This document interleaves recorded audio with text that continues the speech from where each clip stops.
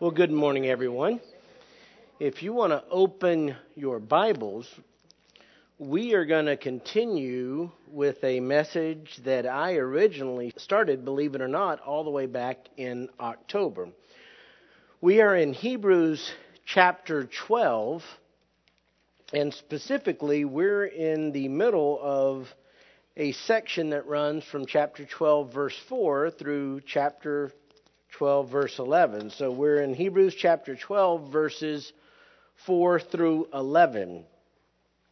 And from the standpoint of sort of getting us back into the flow of things, I'm going to just read the verses again, and then we'll begin to talk about them in context. So, beginning in Hebrews chapter 12, verse 4, actually I'm going to do this, and to make it even more understandable, let's go all the way back to Hebrews chapter 12, verse 1, and I'll just read this section to you.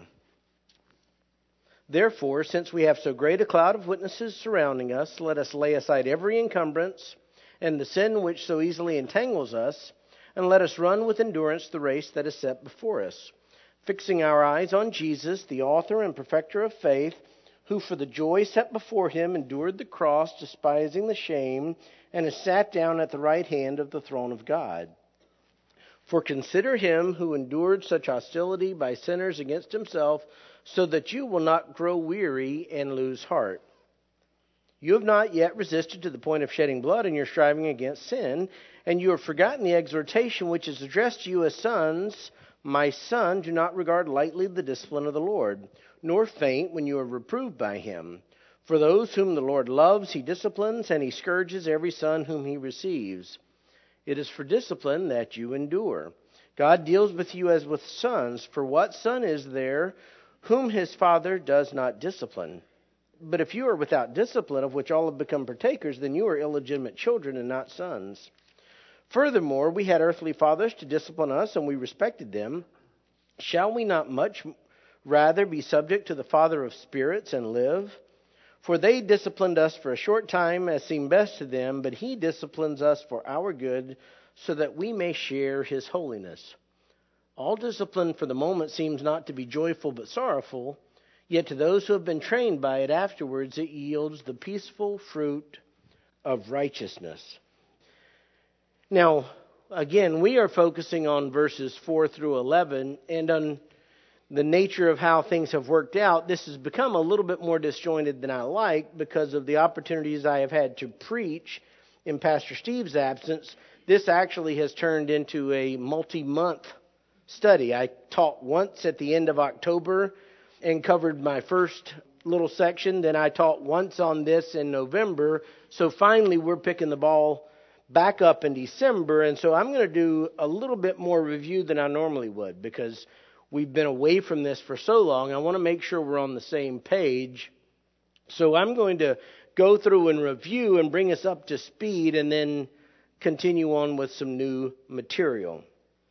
Again, I've taught 2 lessons, and when I originally made my outline for this section, I had 5 points. And so far, we've covered 3 of the 5 points. For whatever reason, I have a hard time doing 3 with that hand. So we've covered 3. I didn't even notice this. Like, wow, I can't make it work. So I'll use my right hand. 3. We've covered 3 of the 5 points so far. And so I want to briefly cover those. We covered the first point in October, points 2 and 3 in November, and today we're going to get to point 4. Next week we'll cover point 5. But really all of this builds off of Hebrews chapter 12, verses 1 through 3, which builds off of Hebrews chapter 11, where we saw example after example of men and women from the Old Testament who lived by faith. They were not perfect. They had flaws, they had sins, but at the end they are held up to us as examples of faith. People who had endured, many of them great hardship, and yet they were able by faith to keep going. And the idea is not to put them on a pedestal, but to realize we have a faith that enables us to do the exact same thing. In fact, a big part of this is the whole idea conveyed in verse 3 of people growing weary. All of this is given so that people won't grow weary. Some of these individuals had endured hardship already. We'll cover that in the review. But the idea was he wanted them to keep pressing on, to keep looking to Christ, to keep moving forward. In fact, that's the example for all of us. God exhorts us through Scripture, even when we're going through difficult times, even when things are hard, we are to keep pressing on, to keep going, to keep going. The idea is that we can endure the trials of this life by faith if we focus on Jesus, Jesus being our perfect example. And really, the imagery in the first part of this chapter 12, focuses on athletic contest of keep going. You've got to run with endurance. The race is in front of you and all those types of things. And verses 4 through 11 are really building off of that. Now, before we get into this, I did clarify something, and I talked about this in detail in October, because what we see over and over again in verses 4 through 11 is the word discipline. Discipline, discipline, discipline. And I want to be clear because the text is, if you look into it a little bit deeper, it matters. Discipline here is not just punishment. It's important to have this definition down because it's central to everything in the section. And it would be wrong to think that the word discipline as it's used in the Scripture at this point is synonymous with punishment. It certainly could include punishment for misbehavior, but it's a more expansive term. It goes beyond that. Again, I developed this in greater detail before, but I want to reiterate it because we could lose sight of it. A standard Greek lexicon, which is simplistically it'd be the equivalent of a dictionary for us, says that the word that's translated discipline over and over means to train someone in accordance with proper rules of conduct and behavior. It's the idea of you're teaching someone how to walk. You're teaching someone how to do certain things. You're teaching someone. And really, the concept here is that expansive. So I came up with a definition of discipline. I'm not reinventing anything. I'm just putting it in the context that I think accurately captures based on how this term is used in context and what it means in the original language. Discipline is any method God uses to train us to live holy lives. Discipline is any method God uses to train us to live holy lives. And here's why that's important. Because it may involve, God's discipline may involve punishment, not eternal punishment. Christ dealt with eternal punishment on the cross. But God's discipline may involve corrective punishment for sin. But even if you don't sin, you still could be subjected to God's discipline. And that's what's important. Because so often we think only cause and effect. I only discipline my child when he sins. That's because in our English minds, discipline always equals punishment, it seems. And so we've got to have a more expansive view of this, understanding that you can be disciplined by God. Your circumstances of life can be God's discipline, even if it's not related to your personal sin. And that's very important. So, with that backdrop, let me remind you of the first couple of points before we get into the new material today. And this whole message broke down as 5 thoughts about the discipline of God. 5 thoughts about the discipline of God. The first thought was that discipline must be kept in perspective. Discipline must be kept in perspective. Verse 4 is the basis for this point. Verse 4 says, "You have not yet resisted to the point of shedding blood in your striving against sin." Again, some of these believers were tired. They were weary. And verse 3 was really pointing them to look to Jesus, for consider him who endured such hostility by sinners. In other words, Jesus was treated horribly by sinners around him. He was crucified, and yet he was doing the will of God. The idea being in verse 3, so that you won't grow weary and lose heart, remember Jesus' examples. Verse 4 is building off of this, although it might not jump out at you immediately. Jesus endured the cross, despising the shame. We should follow in his example. Don't give up. Keep pressing forward. You can do it. And verse 4 is building on this because these individuals to whom the letter was originally written had endured real hardship. I won't go back and reread it, but there's scripture that talks about the fact that they had endured real hardship. Some of them had been publicly ridiculed and mocked. Some of them had probably been imprisoned for their faith. Some of them had been willing to identify themselves publicly with other prisoners who were prisoners for Christ. Some of them had lost all of their financial resources. Their property was taken away. Their livelihood was taken away. And so for some of them, they had endured a lot of things, and they were perhaps thinking, you know what, I'm about done with this. What's the point of this? And the writer of Hebrews is telling them, hold on. Keep it in perspective. Verse 4, you have not yet resisted to the point of shedding blood in your striving against sin. Sin here goes beyond personal sin. It's this sin is the personification of the evil world in which we live. Again, I developed all these things. If you want to go back and re-listen to the teaching, it's available on our church website. So I can't go into all the same detail. But the idea is that he's saying, look, you're living in a sin-filled world. You're battling against it. And for all that you've endured, you haven't endured what the saints of old did. Some of them were sawn in two. Some of them were killed by swords. Jesus himself was crucified. He's saying, look, no matter what you've gone through, it's not been that bad yet. And I don't think he's being a smart aleck saying get over it. He's sympathetic to them. They really had endured. But his point was, you've got to get your head away from your situation.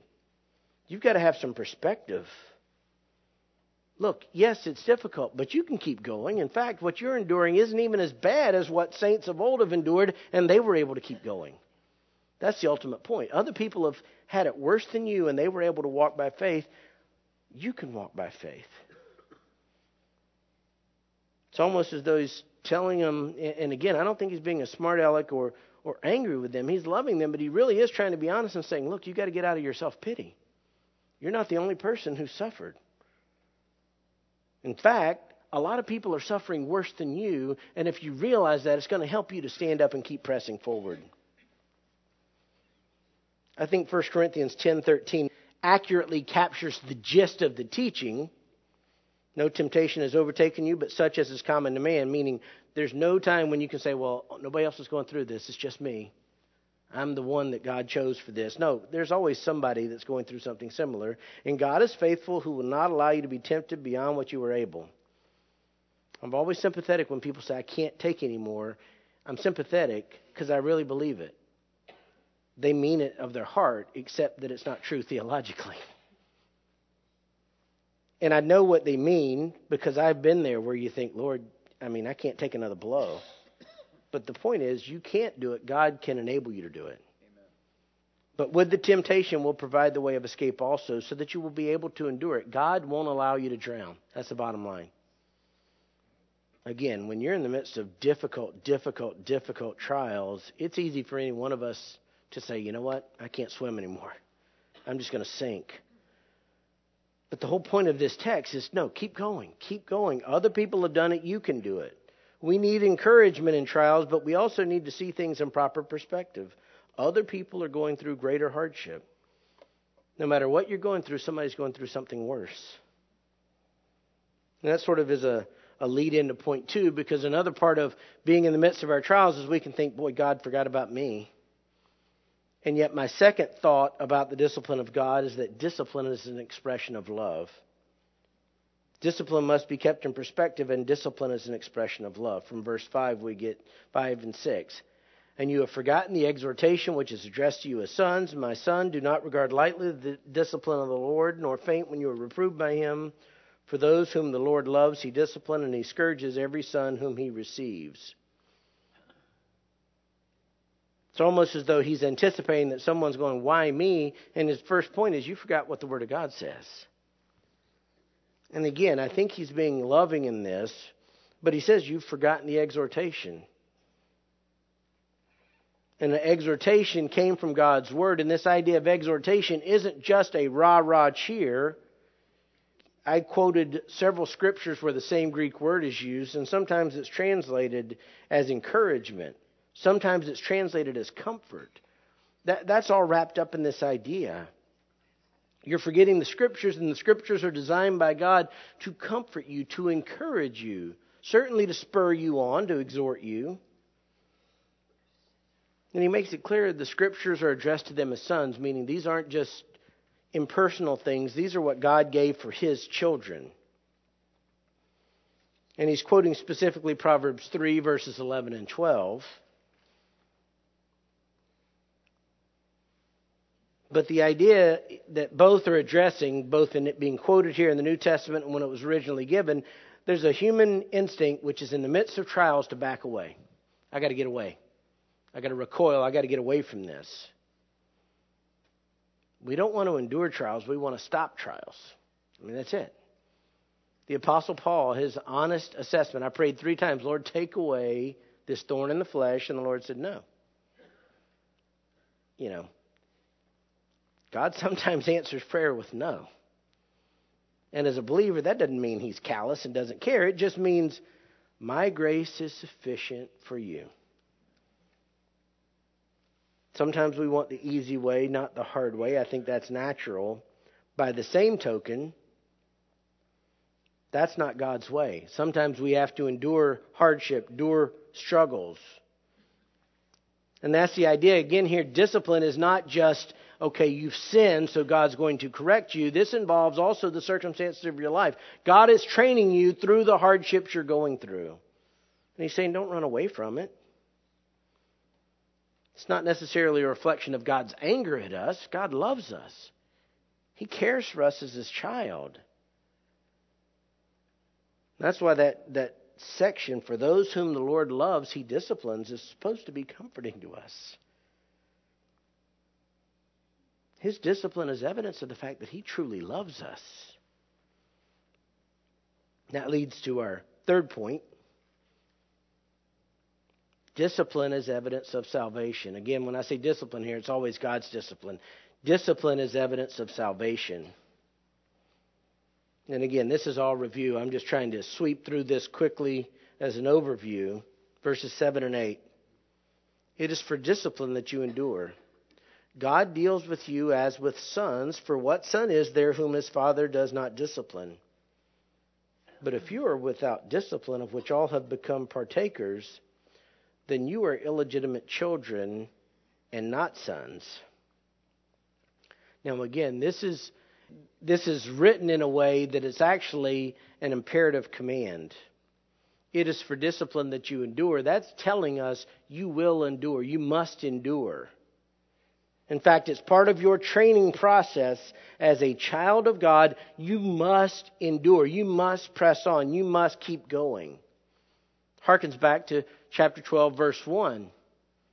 Let us run with endurance the race that is set before us. In other words, keep pressing on. Keep moving forward even when it's difficult. Again, the writer understands that in the midst of their hardships, some of them have forgotten what the Word of God says. There are several people in here that give counsel to people biblically. One of the challenges is, in the midst of a hardship, people are looking for something other than Scripture. They want a quick fix. No. Don't give me the Bible. You realize that's what God gave us. That's what's supposed to help you endure. That's supposed to be your encouragement. Not in a how-to manual. Let's say I've replaced that fuse and we'll be okay. No, you're supposed to understand this book. You're supposed to have this book internalized such that God can bring to your memory the scriptures that apply in a given circumstance so that you can see God in everything. That's the great challenge. We see ourselves. We don't see God. So the writer of Scripture here is pointing them back to Scripture and reminding them of these theological truths. One of which is that God deals with us as sons, meaning sons and daughters, meaning collectively as His true children. And he ties in a corollary that should, in that context, make sense to everyone. He says, for what son is there whom his father does not discipline? The idea being in the culture of the time, if a father had a child, he was going to train him, period. No real father would not train his child. No real father would leave his child of his own devices. He's not arguing that that's the duty of a father in the context and everything. He's just assuming that everybody understands that. And just as children on their own don't raise themselves, so God's children don't raise themselves. God is active in our life from the moment of our salvation until we go to glory. He's active, training us, teaching us through our life circumstance. And if God is disciplining you, that's evidence that you truly belong to God. Verse 8 has a telling statement. But if you are without discipline, of which all have become partakers, meaning all God's children undergo God's discipline, but if you are without discipline, then you are illegitimate children and not sons. That is an unequivocal statement. It's very direct, and it means exactly what it says. If there's no evidence that God's working through the circumstances of your life to train you to be holy, to train you to be more like Christ, it's evidence that you're not a part of God's family, that you're not a Christian. If you're without discipline, it means you're not a part of the household of God. Remember, all this is supposed to give struggling believers hope. People are going through hardships. People who are having trials. It's supposed to push them to keep going, to endure, not to give up.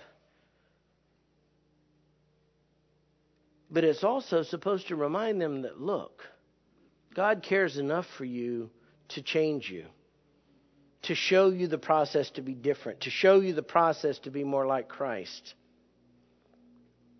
I said it a few weeks ago when I taught this. A Christian life that has no hardships, no struggles, there's no glimpse of a trial, that's not a dream come true. It's a nightmare because it's not a Christian life.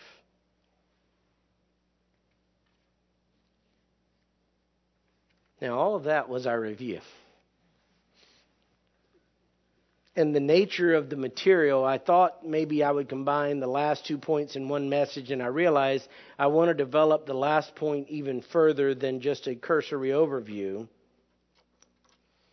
So today we're going to only cover, with the time remaining, the fourth point.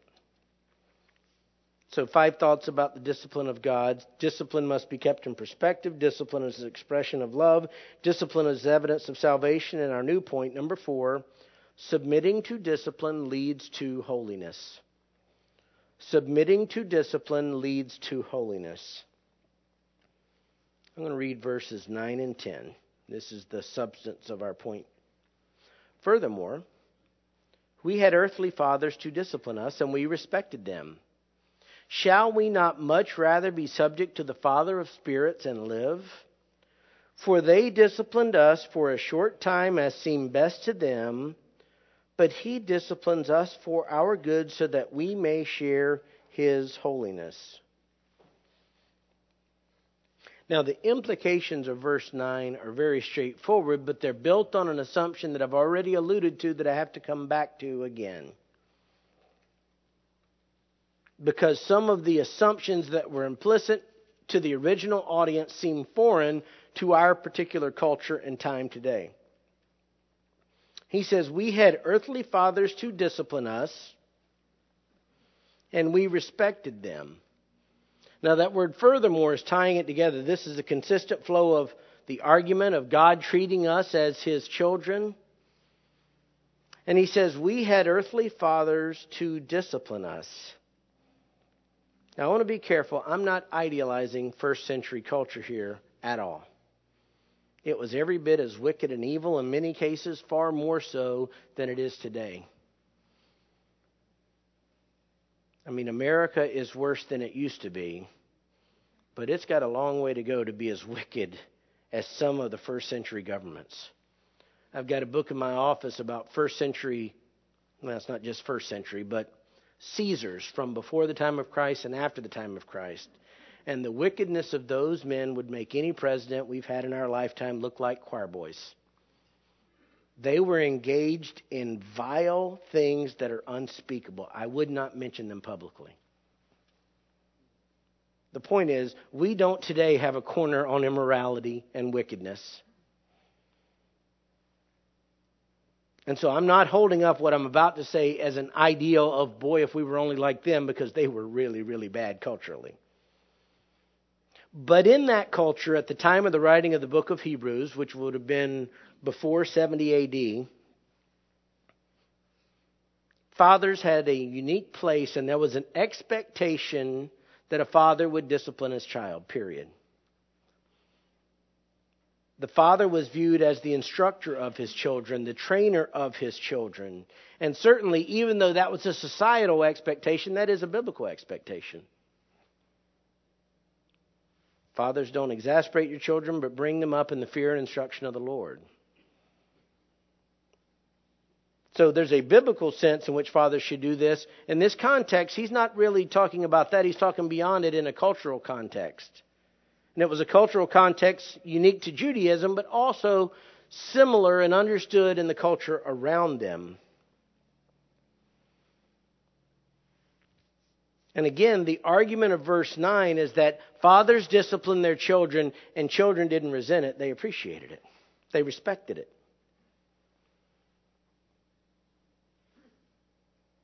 It wasn't something that would produce bitterness or anger as a matter of course, although certainly in individual circumstances it did.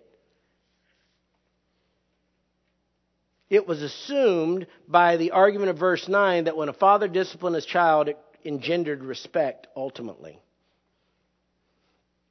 An appreciation that one's father cared enough to be concerned with how the child turned out. So much so that a father would intervene with discipline so that the child was able to mature to adulthood in an appropriate way, and the father cared, and the child appreciated the investment of time and energy. Again, I'm not commenting at all, because that's not the point of the text, about the lack of those things in our culture today. But we can look around and see that they're lacking. Rather, I'm trying to explain the author's argument, because he assumes something that Americans might not assume. But he's building an argument. The argument's not about the proper role of the father. The argument assumes the proper role of the father. And here's his point. If we're willing to accept discipline from an earthly father, then why wouldn't we accept discipline from God? In fact, he's saying we should even more so accept discipline from God. Shall we not much rather be subject to the Father of spirits and live? It's almost as though he's saying, don't you want God's blessings? Don't you want to live a life to the fullness that God intends? Don't you want everything that God has prepared for you as His child? Don't you want to experience all that God intends for you? And the point is, you can't do that without God's discipline. Period. There is no shortcut. There is no other way. So he's making this general argument that earthly fathers discipline their children and you endure it, you appreciate it. More so, if God disciplines you, you ought to be thankful. You ought to be subject to it. You ought not rebel against it. You ought not fight against God. You ought to say, thank you, Lord. Now teach me what I need to know. Help me to understand, Lord, how this trial is to be used in my life. And even though he makes an argument based on the relationship of a regular earthly father to a child operating in the appropriate sphere, unlike earthly fathers who sometimes try their best and fail, God never fails. That's the ultimate point of verse 10. For they disciplined us for a short time, as seemed best to them. But He disciplines us for our good, so that we may share His holiness. One of the early things as I was a new believer, as I was struggling and learning, and as I was reading through Scripture, one of the things that convinced me that Scripture was real, that it wasn't just some man-made creation, is that it showed human frailty so accurately. It didn't cover up, it didn't glossy photo, it didn't retouch the photographs, it showed people warts and all. It showed a hero like David in his moments of weakness as an adulterer and a murderer. And in this context, the writer is saying something and acknowledging a truth of human existence. They disciplined us for a short time as seemed best to them. Talking again about earthly fathers, what he's basically saying here is that the fathers want to help their kids. They're trying their best. But at times, an earthly father is guided more by intentions than reality. What do I mean by this? What do I think the Scripture is meaning? As a father, I don't know perfectly the future. I don't. I've got 3 daughters. I don't know perfectly the hearts of my daughters. I think I understand my daughters. Mostly because my wife tells me, because I don't understand girls very well. But that's a whole other story. I do my best. I've tried to raise them in a godly way. I've tried to take them along. But there come times where the best I can do is pray and guess. I wouldn't call it guessing. But you know what I mean. I don't know. I do a lot of premarital counseling, and I tell people, normally I do it tongue in cheek, but there's a truth to it. To a young husband, I say, now you're entering into a position where you can mess up 2 people's lives a lot. It was just you that you could mess up. And if God gives you kids, you can mess them up too. So I hope you're ready to get married. The point, though, here, fathers' discipline has seemed best to them. They're doing the best they can. Sometimes they make mistakes. But God is not that way. God's not doing this on the fly. He's not making it up as he goes along. He's not looking at your life going, man, I didn't see that coming. What do I do now? It says he disciplines us for our good. That's Romans 8:28 type of language. God always knows what we need, even when we don't like what we need. And why does he do this? So that we may share his holiness. The discipline of God produces in us the ability to be like Christ. You don't have to turn there, but in 1 Peter chapter 1, verses 14 to 16, there's this statement. 1 Peter 1, verses 14 to 16. As obedient children, do not be conformed to the former lusts which were yours in your ignorance, but like the Holy One who called you, be holy yourselves also in all your behavior, because it is written, you shall be holy, for I am holy. That's what God wants for each and every one of you. If you know Jesus Christ, God wants you to be holy. When the Apostle Paul said, be imitators of me as I imitate Christ, he's talking about holiness in every facet of life. That's why God is allowing you to go through what you're going through. That's why God is, at times, correctively disciplining us for our sin, but at other times, he's just training us through the hardships of life. We don't have a Disney Christianity where everything always turns out well and everybody lives happily ever after. Look around. Look at the prayers in this church. Look at the prayers requests we share. I don't know anyone who's living Disneyland Christianity, Disney World Christianity. Life is hard. Sin intrudes in every facet. We struggle against our own sin. We struggle against the effects of sin on this creation where we see people sick and dying.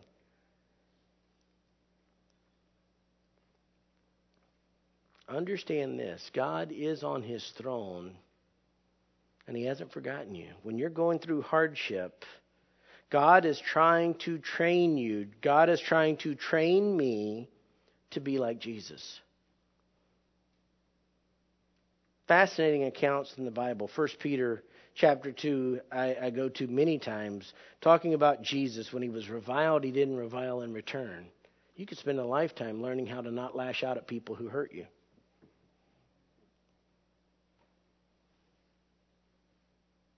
You know, I was taught as a kid, somebody picks on you, you got to fight them. And I didn't have bad parents. We got to be careful sometimes because we impart worldly values into a Christian life, and sometimes we're supposed to turn the other cheek. With the circumstances that we have, no matter how difficult they are, God is using them to bring about our good. God is using them to make us holy as He is holy. No matter what you're enduring, it wasn't as unfair as what Christ endured. I know we endure unfair things. We're unfairly accused. We're unfairly treated. We're mistreated without cause. On and on it goes. No matter what you've endured, it's not as bad as Christ. And Christ could endure it all and didn't sin. He's our example. That's what God's trying to do in your life. That's what God is trying to do in my life.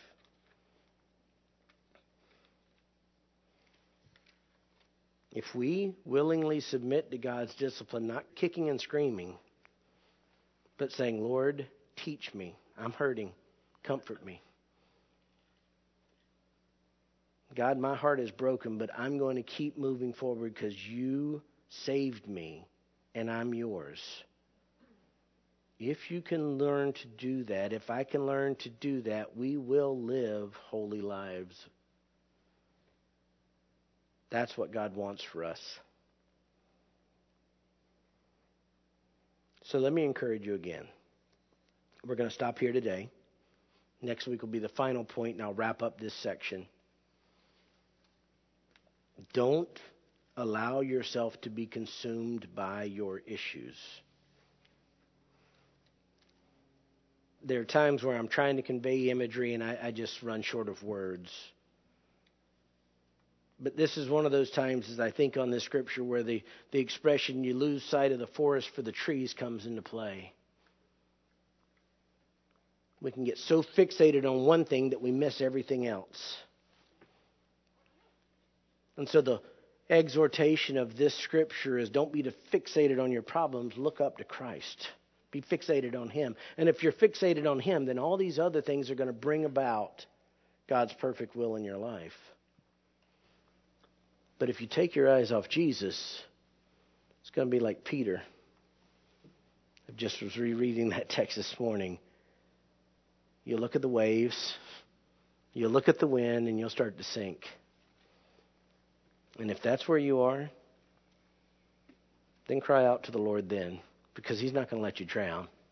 He's going to reach out His hand, and He's going to bring you safely into the boat. Let me close our time with prayer. Dear Heavenly Father, I thank You for Your word. Lord, there are so many hurting people in the small family here at Lakeside. Lord, with our kids, maybe we're 600 plus people. Out of the 7 billion on the planet, we're hardly a blip. And yet we are representative of so much pain, of so much suffering, of people who are mistreated, of people who are abused, of people who are physically hurting, of people whose bodies are breaking down, of families who are split apart by sin, of marriages that have unraveled us, children who have turned their backs on their parents, and on the list of human calamities go. And that's just us. One little blip. And yet, Lord, You reached down into a cesspool of our world and chose to save little blips like us. In and of ourselves, we're nothing, and yet You cared enough for us. You loved us enough to reach down and pull us out of the darkness, and we say thank You. And Lord, since You've seen fit to pull us out of the darkness, I pray that You would help us keep our eyes lifted and focused on You. Lord, it is so hard at times to keep pressing on. I know there are brothers and sisters in Christ who feel like they have the weight of the world on their shoulders, and in their own sphere they do. But I pray, Lord, that you would help them understand that there are other brothers and sisters carrying even heavier burdens. And at each step of the way, you're there. You're not going to let them collapse. You're not going to let them be consumed. You're going to walk with them. You're going to help them to endure. So I pray, Lord, that you would give us that encouragement this morning, no matter the scope of our problems. And Lord, if some of us are going through better seasons in life, I pray that we would be in prayer for our brothers and sisters. For example, like the Haas family who are suffering in Bolivia. I just pray, Lord, that you would give us hearts of compassion for one another and help us see your heart of compassion for us, even when our lives are difficult. And now I pray for our hearts as we prepare for our main service. I pray for Pastor Steve to be able to preach boldly and with power. And I pray that your Spirit would give us ears to hear and hearts that are quick to obey your word. We ask all of these things, Lord, in Jesus' name. Amen.